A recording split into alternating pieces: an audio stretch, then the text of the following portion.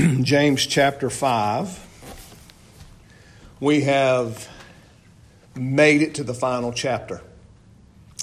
We've got 20 verses in this chapter, and we may be able to cover those 20 verses over the next month and a half. And the book has certainly been challenging and a blessing to us, hasn't it? Well, let's stand and ask the Lord's blessing upon us.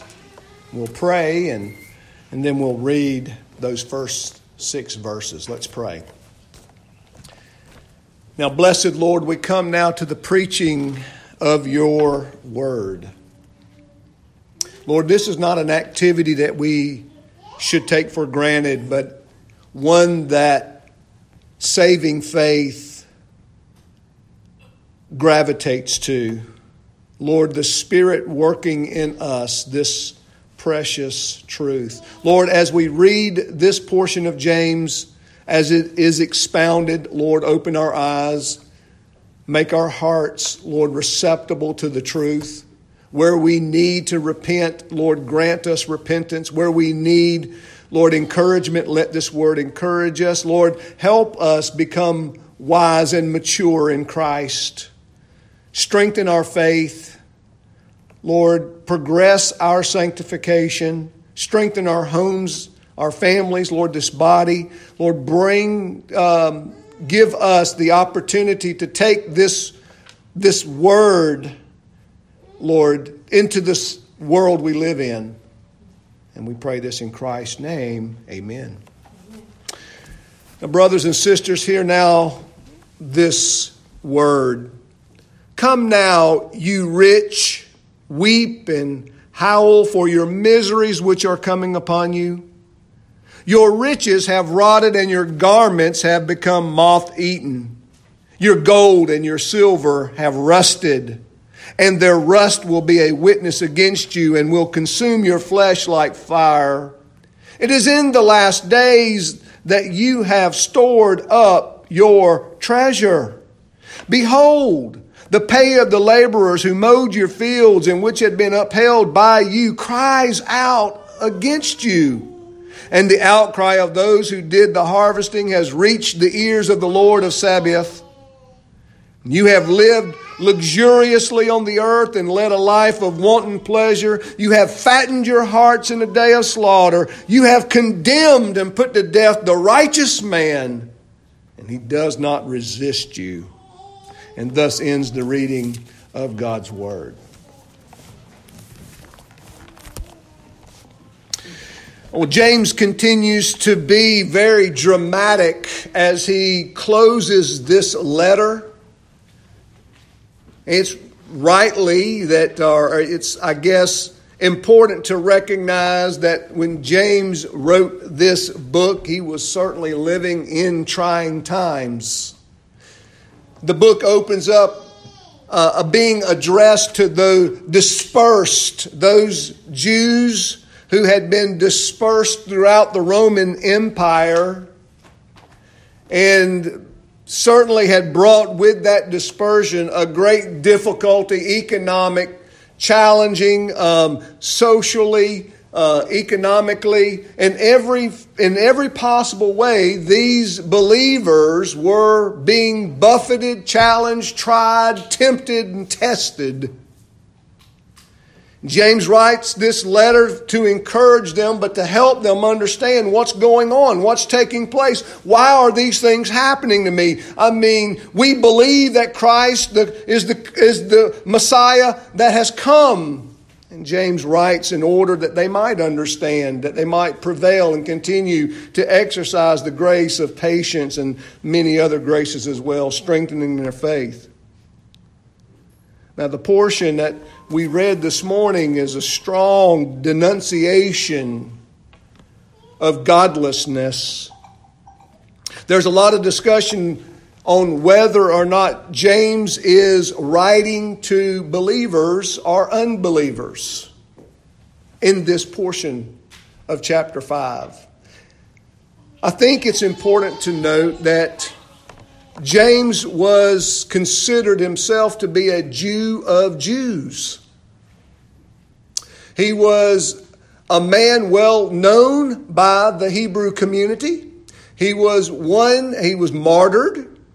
Some even think that he never even finished the letter before his martyrdom, that the way the letter itself ends abruptly was due to the fact that he was martyred and killed for his faith. Now, we don't know that for sure. It's a speculation, but I guess it's probable. James was well known among the Hebrew community, and it's not impossible, it's not improbable at all that he would spend a portion of the letter addressing those Jews who had hardened themselves against Christ, against the preaching of the gospel, against the teaching of the apostles, against the foundation of the Christian church. I think it's certainly understood that in that first century, Christians were still, these Jewish Christians were still mingling and living among these unbelieving brethren and family members. And it wouldn't be out of the ordinary for James to insert in this letter written to Christians a portion of it that they would share with their unbelieving family and friends. Now, having said that, the portion that he writes to them is not flattering at all. It's a hard word. I don't want to use the word harsh because, today that word takes on the connotation if you don't like something, it's called harsh. That's not true. It's a hard word. Hard in the sense that they have no clue that these unbelieving Jews stand under the judgment of God. We're going to look at that in a moment. In fact, it's as if James employs that prophetic language that's found in the Old Testament when there's the denunciation of judgment upon God's people. We see that right there in verse 1, where James writes, "Come now, you rich, weep and howl for your miseries which are coming upon you." That's right out of the Old Testament. That's right out of those prophets that had been sent by God to the people of Israel who had failed for decades to respond to the message of repentance. See, once God had sent the prophets into Israel, both the southern and the northern kingdoms, to repent of their idolatry and their materialism, once they had continued to turn their back and shun these prophets who were calling them to repent of their idolatry, they wouldn't have anything to do with them. They laughed, they scoffed. These prophets taught that they must repent of their sins. These prophets called them to repent. These prophets called them back to humility and come back to the service of God and to reject the idolatry of the nations around them. They would have none of it.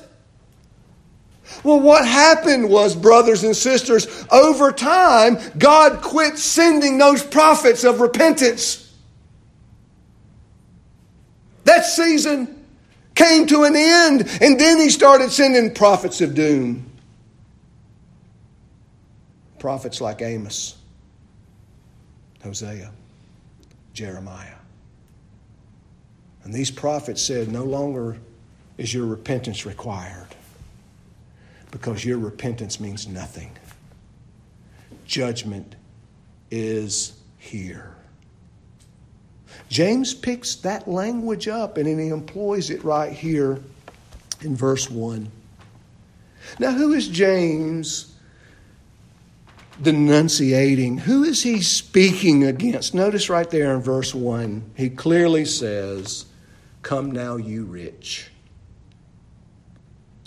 I think as we look at 5 denunciations in this text, The first one I want to address and deal with is James is not decrying or denouncing wealth itself, is he? He's denouncing rich people. He's denouncing the character of those who have been blessed by God, those who have been richly graced with wealth, who have failed to use that wealth to the glory of God and to the benefit and betterment of their brothers and sisters, and who have chosen to spend their wealth upon their own pleasures and desires to the fullest extent. Those who are more concerned about the clothes they put on than the condition of their own soul. These rich who were concerned more about the enjoyment of this life than recognizing the day in which they lived and recognizing that there was a much better and greater and eternal life to come. That's who he's talking about. This is who he's speaking against. It's not a denunciation of wealth per se, but it's a denunciation of wicked people who use their wealth solely for their own greed and immorality.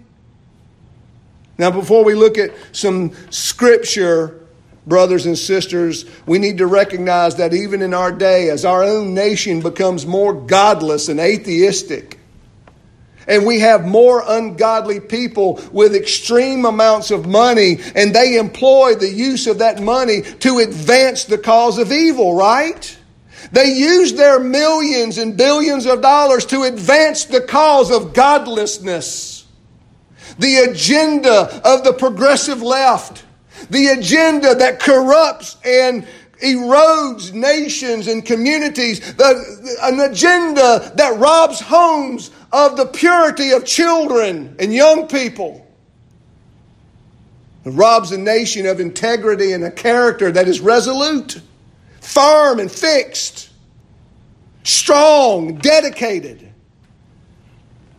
An agenda that mocks tradition, good tradition.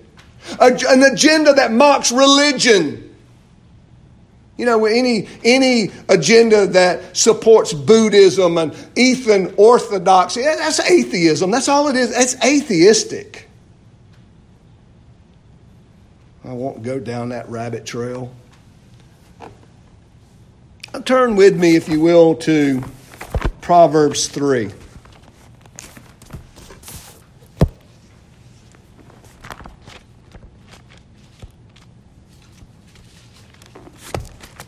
Proverbs 3.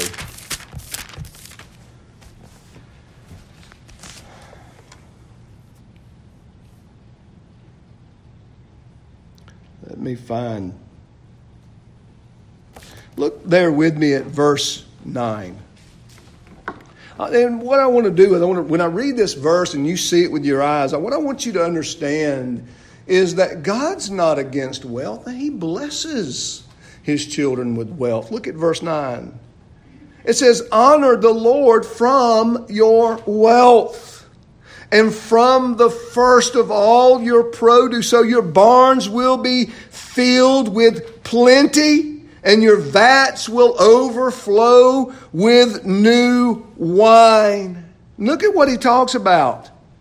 He says, honor the Lord from your wealth. And what's the picture there? That as one honors the Lord from their wealth, out of their wealth, what's the picture? The barns are filled up. The vats are overflowing with wine. That is, it's a picture of God blessing upon blessing upon blessing. And the one who is blessed continues to do what? Honor and honor and honor the Lord with wealth. And I tell you this, though we have this great amount of wealth being used for the employment of wickedness, what do we need? We need God's people spending their money for the employment of righteousness. That's what we need. But what happens when we are blessed above measure and we don't honor the Lord out of that wealth, what happens? Well, turn to Luke 16.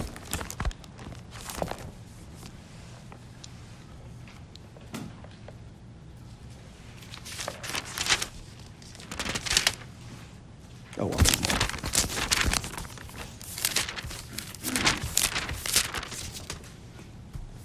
Luke 16, verse 21. Let's back up to 19. It says, "Now there was a rich man, and he habitually dressed in purple and fine linen." Notice the clothes. "Joyously living in splendor every day. And a poor man named Lazarus was laid at his gate, covered with sores, and longing to be fed with the crumbs which were falling from the rich man's table. Besides, even the dogs were coming and licking his sores. And the poor man died." Now, I just will stop there. Because notice what this rich man did with his wealth. He spent it solely upon himself.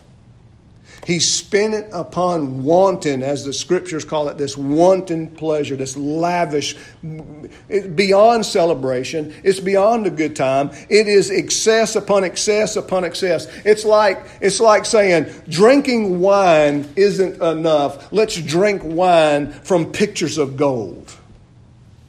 Pitchers of gold are not enough. Let me, in my wealth, build a swimming pool made of gold, because I can afford it. And let me fill the swimming pool with wine. And you say, well, Jess, that's extreme. That's the point.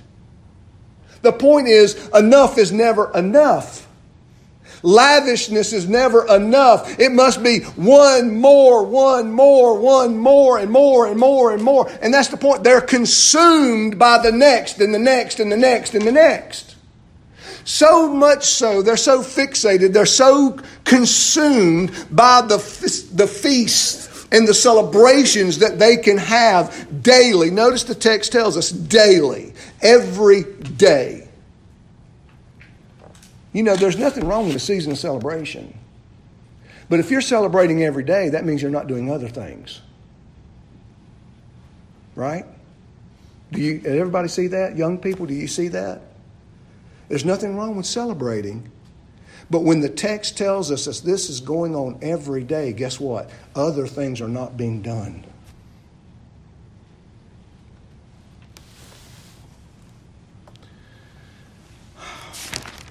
Look with me at...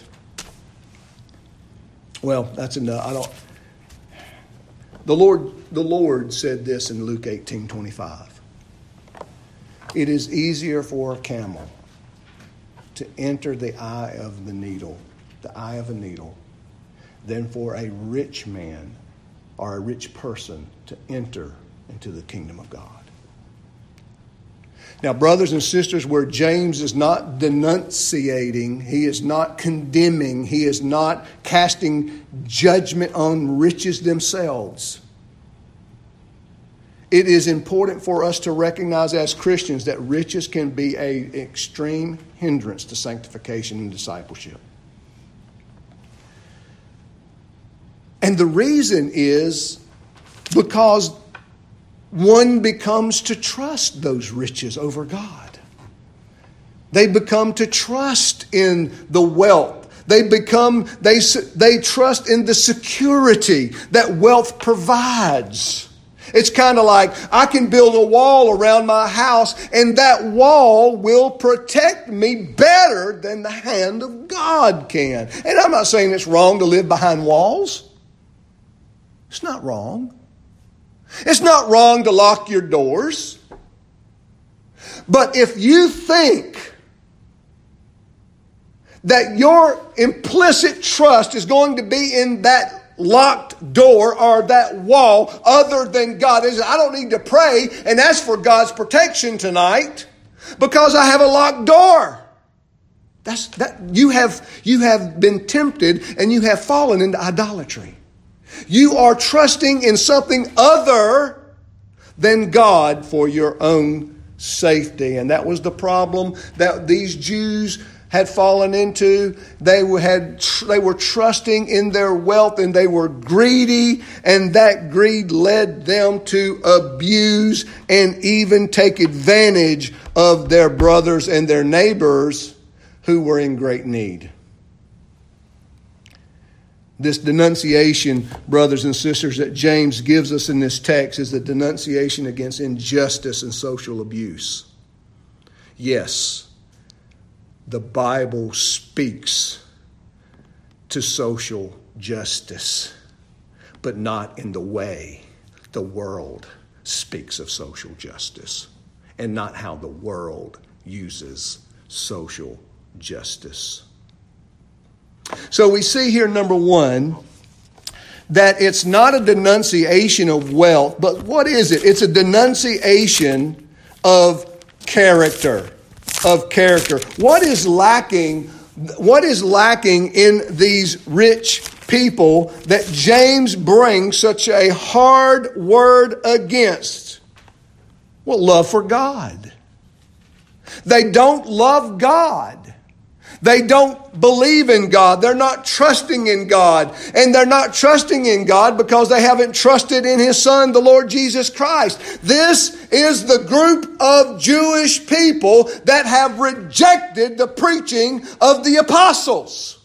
They have rejected the miracles of the apostles, and they have determined that none of that is real and true. And they have determined to go their own way. And so they have put off all of these gospel messages that they have heard. Notice what James says here as he again describes them. He says that they have fattened their hearts. Look at verse 5. He says, you've lived luxuriously on the earth and led a life of wanton pleasure. You have fattened your hearts in a day of slaughter. Now that's the character. He's witnessing. He's bringing a divine testimony against their character. Who were they? These were people that had hardened their hearts against the preaching of Jesus Christ. How do you harden your hearts against the preaching of Christ? How do you do that? You don't respond to the preaching of it. You hear it, but you don't do it. Now, brothers and sisters, listen to me. These people are where they are because they have rejected the sound preaching of the gospel. They've rejected it. It means that those calls to repentance didn't go. They heard it with their ears, but they never received it in their hearts. They never repented of their sins. They never turned and put their faith and trust in Jesus Christ. You know, they may have given some minor acknowledgement of it, but they never followed up with it with what? A humbled life. A repentant life. A life that has put off this living for pleasure to service to God and watching God work and do His will in their lives. They didn't want any of that. They decided to go their own way, be their own gods, choose their own path. That's what they wanted. Instead of God blessing them and causing their barns to overfill and to be filled up in their vats and to overflow, they said, no, we can do this ourselves. We will trust in wealth. We will trust in the work of our hands. We will trust in our own accomplishments. And they viewed their success as something to be proud of. That is where God did actually allow them to become increasingly rich. They never gave Him the glory for it. And in fact, it is serving to judge them. So it's character. James is condemning unredeemed, unregenerated men and women who do not have a purpose or place for the gospel. And I want to ask you something this morning. Now, remember, James this isn't necessarily addressed implicitly to believers, but the Bible tells the sluggard to go to the ant. Go to the ant, sluggard. Why? I want you to learn something from this ant. And we can look at the rich. We can look at the mighty rich and ask ourselves, do we want to be like them? Do we want all they have? Would we trade places with them to have what they have and to be who they are? You see, beloved, here's the question that we must answer ourselves this morning is, how many messages have we heard that we've not heard? How many messages have we listened to that we've not acted upon? We have not taken those steps outside of the preaching of the sermon itself. We've not gone home and developed a plan for us to be obedient to the Word of God. Let me ask you something. If it hardened their hearts, is it going to harden your heart? Let's go to number 2. Number 2, this is a denunciation against the fantasy of human minds. This is the fantasy of human minds. This is what I mean by that. Notice what verse 2 and 3 says. It says, your riches have rotted and your garments have become moth-eaten. Your gold and your silver have rusted, and their rust will be a witness against you and will consume your flesh like fire. It is in the last days that you have stored up your treasure. Listen. Guess what they took great pride in? Their possessions. I'm important because look at the clothes I wear. I'm important. Look at the money I have in the bank. I'm important. Look at the income I generate on a monthly basis, a yearly basis. I'm important. But remember, this denunciation is coming from heaven. Let me ask you this, what God says, is it true? Will you trust what God says over Time magazine, Forbes magazine? Will you? Will you trust what God says over all the popular magazines, internet articles? Those things that are highly esteemed among men may be an abomination to God.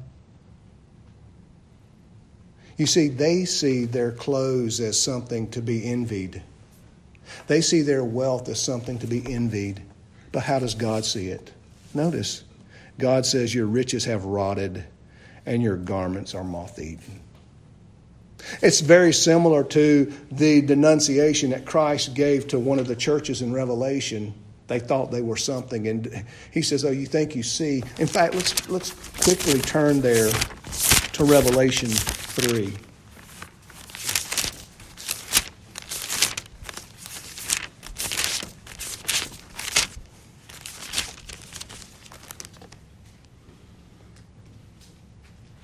Look at Revelation chapter 3.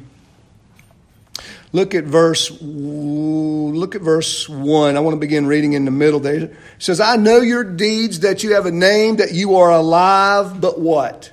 You are dead. See, they viewed themselves as a living church. Man, we are a church that's hip. We are a church that's alive in God. What does Christ, who's the head of the church, say? You're dead. Wake up. Strengthen the things that remain, which are about to die, for I have not found your deeds completed in the sight of my God. So remember that what you have received and heard, and keep it and repent. Therefore, if you do not wake up, I will come like a thief, and you will not know what hour I will come. But you will have a few people in Sardis who have not soiled their garments and will walk with me in white, for they are worthy. For he who overcomes will be clothed in white garments. Notice this imagery of garments. There's clean garments and there's pure garments. And that's the point. The rich have what? Rotted garments.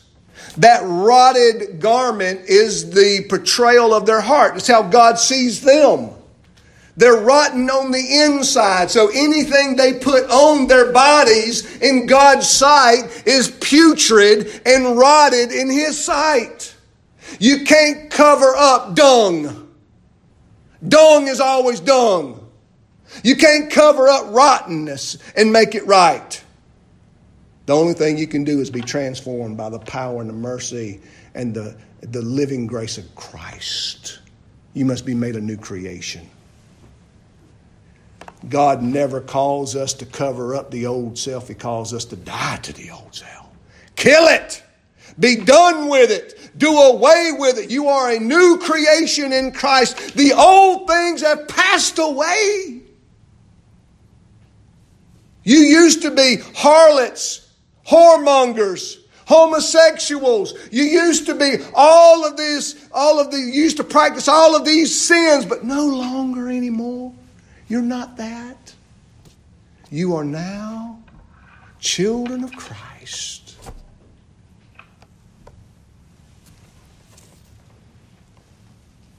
Look at Matthew chapter 6. You can see here where James is certainly getting this imagery.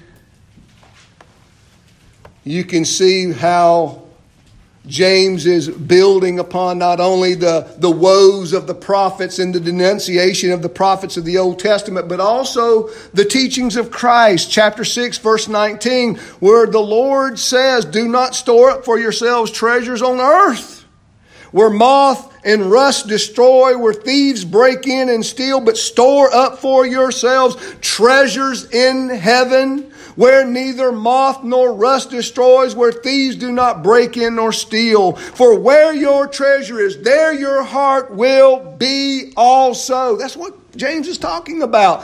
Their hearts, their character is not with God's glory and His blessed Son, the Lord Jesus Christ. Their hearts are upon themselves, their pleasures, their festivities.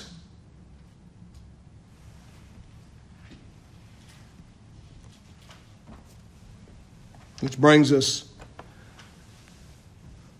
to our third point. It's a denunciation against abuse. They were so consumed with their own pleasure. Now listen to me. They were so consumed. They had created such a god, such an idol of pleasure and greed that they were willing to abuse others to have more. Now they had a lot, but they were willing to abuse their brethren. Now I say brethren, they're national citizens.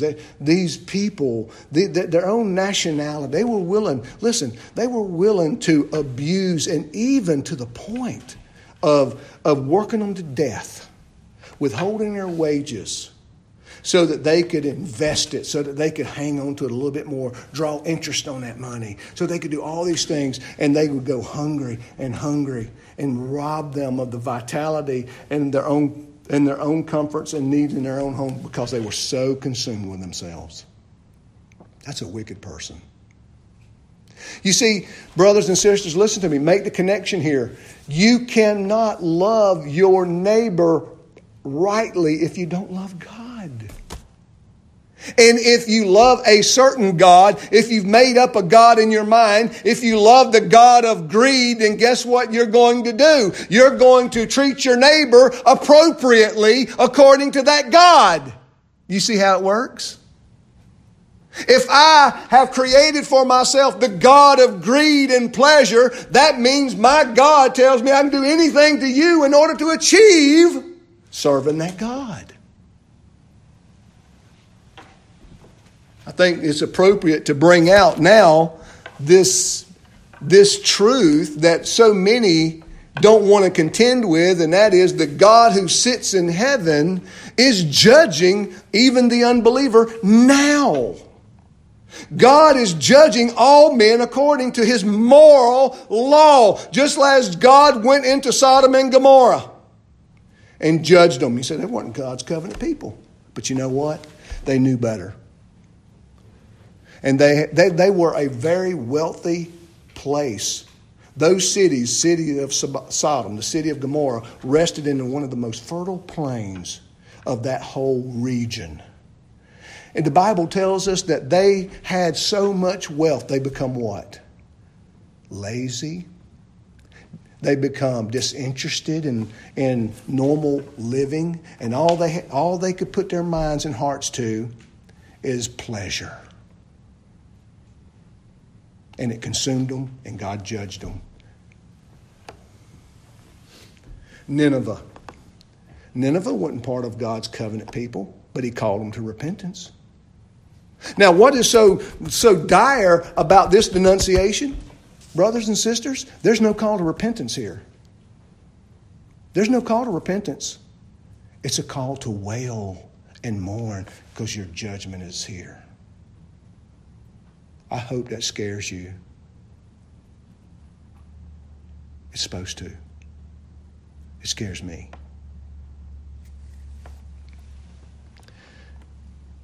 They were willing to abuse others for their own pleasure. Let me give you an example of just how bad it was. Go to Matthew 19. Matthew 19. See, they were so greedy.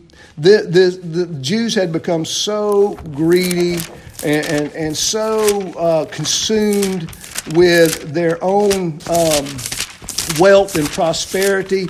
And Jesus condemns them for this, because if you look right here, I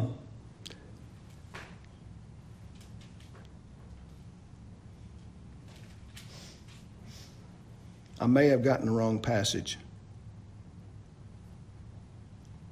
Well, let me give you the gist of this.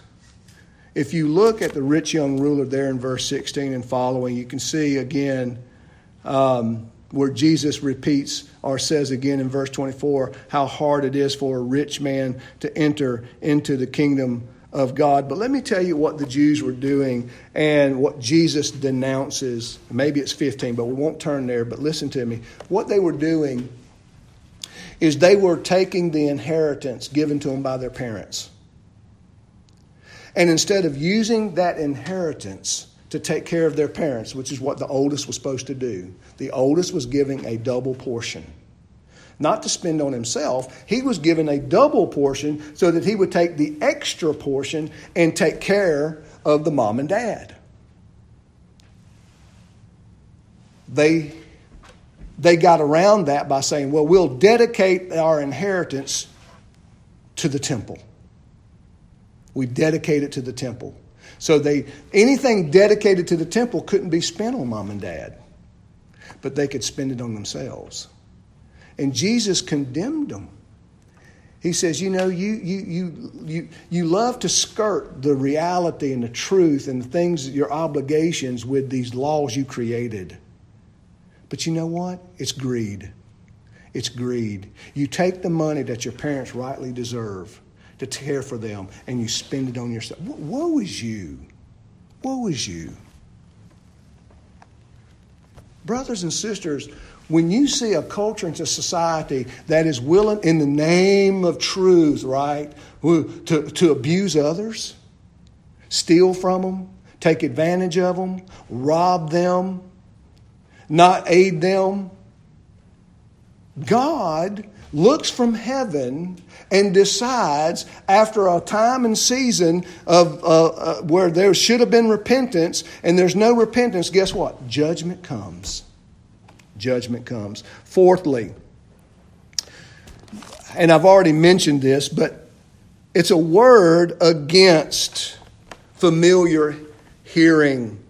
They had become familiar with the truth and the teaching of Scripture to the point where they didn't see a need of responding to it. Familiar hearing. And it's, have you ever fallen into that trap or to that thinking that, you know what?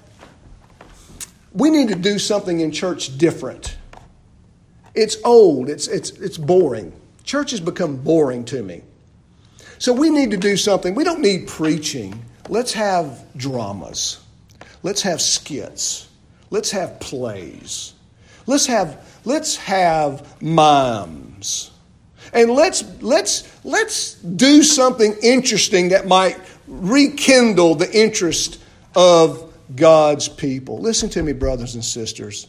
When we come to church, and it's like this for preachers too, When we come to church, we are responsible to bring our hearts warm in the presence of God and ready to receive what He has for us. Because if we don't, if we continue to be laxed in hearing and applying, you know what's going to happen? Our hearts are going to be hard. And guess what? We can come to a place where God says, I'm sorry, there's no more repentance for you. It's judgment. It's judgment. No more. Because you know what I've done? I've sent you preachers. Yeah. I gave you messages. Yeah, I gave you, you know what? You've said under 5 whole books of the Bible. Yeah, you're not listening. Yeah.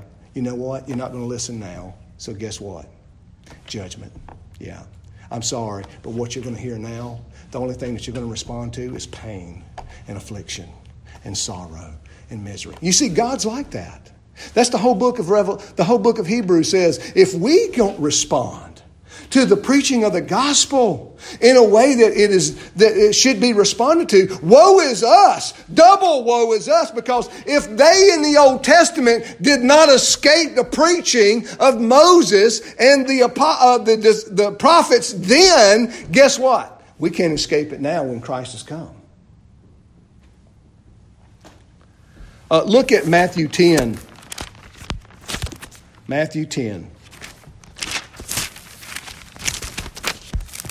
I'm going to make one more point and then we'll be finished for this morning. Matthew chapter 10. Look at verse 15. And this is the place where Jesus had come and preached the word and had done miracles. And what did he say? He says, truly I say to you, it will be more tolerable in the land of Sodom and Gomorrah in the day of judgment than for that city. What is that city? That city that rejected the preaching of the gospel. Notice what he says in verse 14. He says, whoever does not receive you or heed your words, as you go out of that house or that city, shake the dust off of your feet. You know what? That's a sign of judgment. God's not welcome. They shake the dust off their feet because that's a household that says God's not welcome here. We don't want God here. God's not welcome here. We don't want God's truth here. We don't want God's morality here. We want to live for ourselves. We want to do our own thing. We don't want this God thing. We don't want to be obligated and responsible to God. We don't want that. Shake the dust off your feet.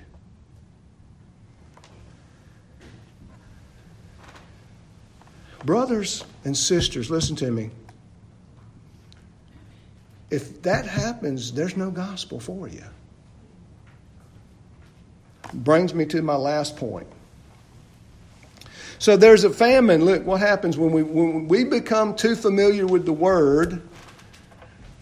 When we become too familiar with the Word and no one wants to heed the Word, guess what God does with the Word? He takes it away. And He causes there to be a famine in the land. You know why? Because nobody wants it.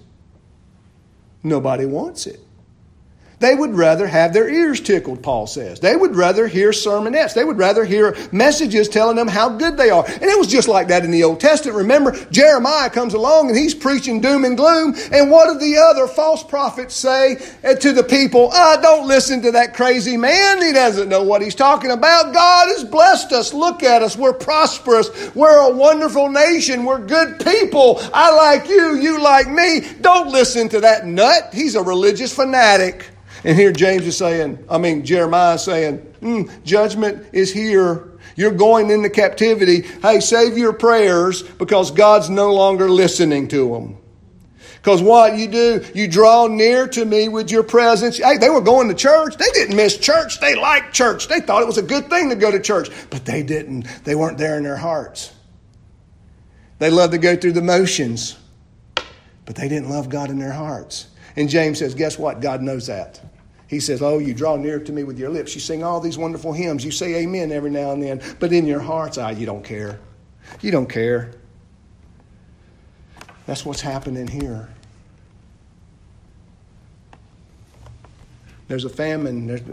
What happens? There's a famine in the land. It's a two-edged sword. What's needed in order to bring revival? Preaching. Revival don't come when you have an experience with your cereal bowl and piece of toast. Revival comes under the preaching of the gospel, where the word is expounded, where sinners are called to Christ to repent of their sins and be saved by His grace. And men and women begin to respond to this, and they begin to be blessed by Him, and they begin to live for Him, and He blesses and blesses and blesses. That's revival. Revival always starts with the Word, and it is founded on the Word, and it increases with the Word. And what we have today is we don't want no preaching. Don't preach to me. Oh, no, no, no. 20 minutes, 15 minutes at best. And I'm not saying longer sermons are better, because I've preached some sermons that should have been about 15 or 20 minutes myself. They could have been better. But what I'm talking about, brothers and sisters, is the fervor and a passion that we need to have for the truth. Preaching it and receiving it. Last point. The point is, this is a denunciation, brothers and sisters, because these Jewish people failed to live in their times and understand the times in which they lived. They failed to understand the times in which they lived. Look what James says there. In verse 3, he says, your gold and your silver have rusted, and their rust will be a witness against you, and it will consume your flesh like fire. It is in the last days that you have stored up your treasure. First of all, notice their wealth is actually going to witness against them. All that we have been given by God can say, yes, I've been used for God's glory, or no, I've been spent on frivolous things. Secondly, notice that these last days are in the days that James is writing. It is in the last days that you have stored up your treasure. What are these last days? These last days of this new covenant transitioning and bringing in this new covenant in Christ, this old covenant falling away. They have failed, brothers and sisters, to recognize this transition, and that Jesus Christ had come in the flesh, God in the flesh, and tabernacled among them, and was preached on by the apostles and given power and authority over demons and spirits and disease. And the apostles went out from Christ and healed and blessed and preached and saw many and thousands come to Christ.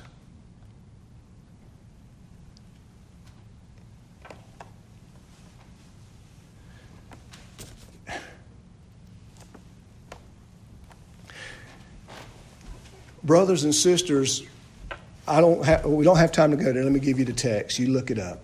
Amos 6. What's important about Amos 6? This language. What does Amos condemn Israel for? Well, I guess let me put it in common language for you young people. They lived for the parties when they should have been living for revival, because judgment was at hand. Judgment. The prophets had preached judgment and repentance. The prophets had preached it. They must repent of their sins. You know what they did? They ignored that preaching, and they just kept having parties, dinner parties after dinner parties. And the prophet condemns them. He says, you know what you do? All you're doing is feasting and partying when you ought to be wailing and mourning. There is a time to wail and mourn. And the time for these to wail and mourn was then and now. Why? They had become so hardened in their heart, no message was going to change them.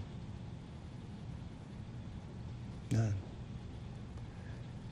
Jesus couldn't be attractive enough. Grace could not be important enough. Sin was okay. They thought they were good people. They didn't need Christ.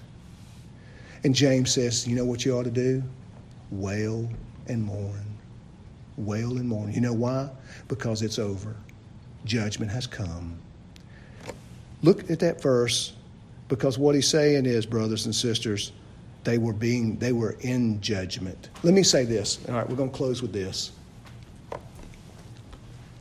If you find yourself here this morning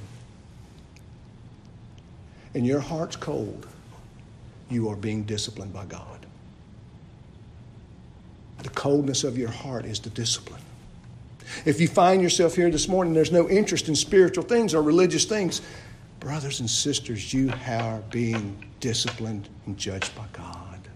See, when we look at our culture and we see the rampant rise of immorality, the increase in satiation with death and abortion and genocide, when we see the insatiation of homosexuality and all these various other kinds of sins, guess what? It's not judgment is coming. Judgment has landed.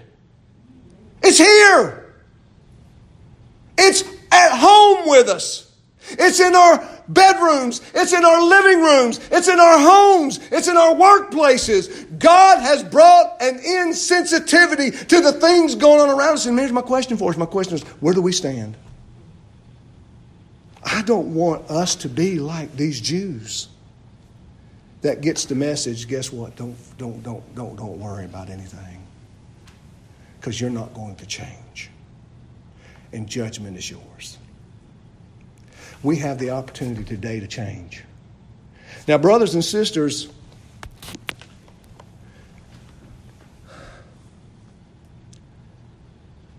will you listen to James? Will you respond to the message this morning? Will you evaluate the way you use your gifts and talents and wealth? America's the wealthiest country in the world, one of them. Our level of poverty is far above the majority of the people living in this world. You know, you can go down to the impoverished sections and we got cars, we got phones, we got clothes, we got food. There's people, the majority of the people living in this world live on dirt floors. Yep. And they have to go get their water. And they have to use the bathroom outside. I want to ask you something. You acknowledge God's grace, goodness? You willing to use your wealth, your talents, who you are, for His glory? If you spend it on yourself, I'm afraid that one day you're going to hear how you have fattened your hearts. A fattened heart's an insensitive heart. It can't be penetrated. It's so fat it can't anything penetrate it. It's unfeeling. And that's what happens to people that sit under the gospel and never heed it. Let's pray.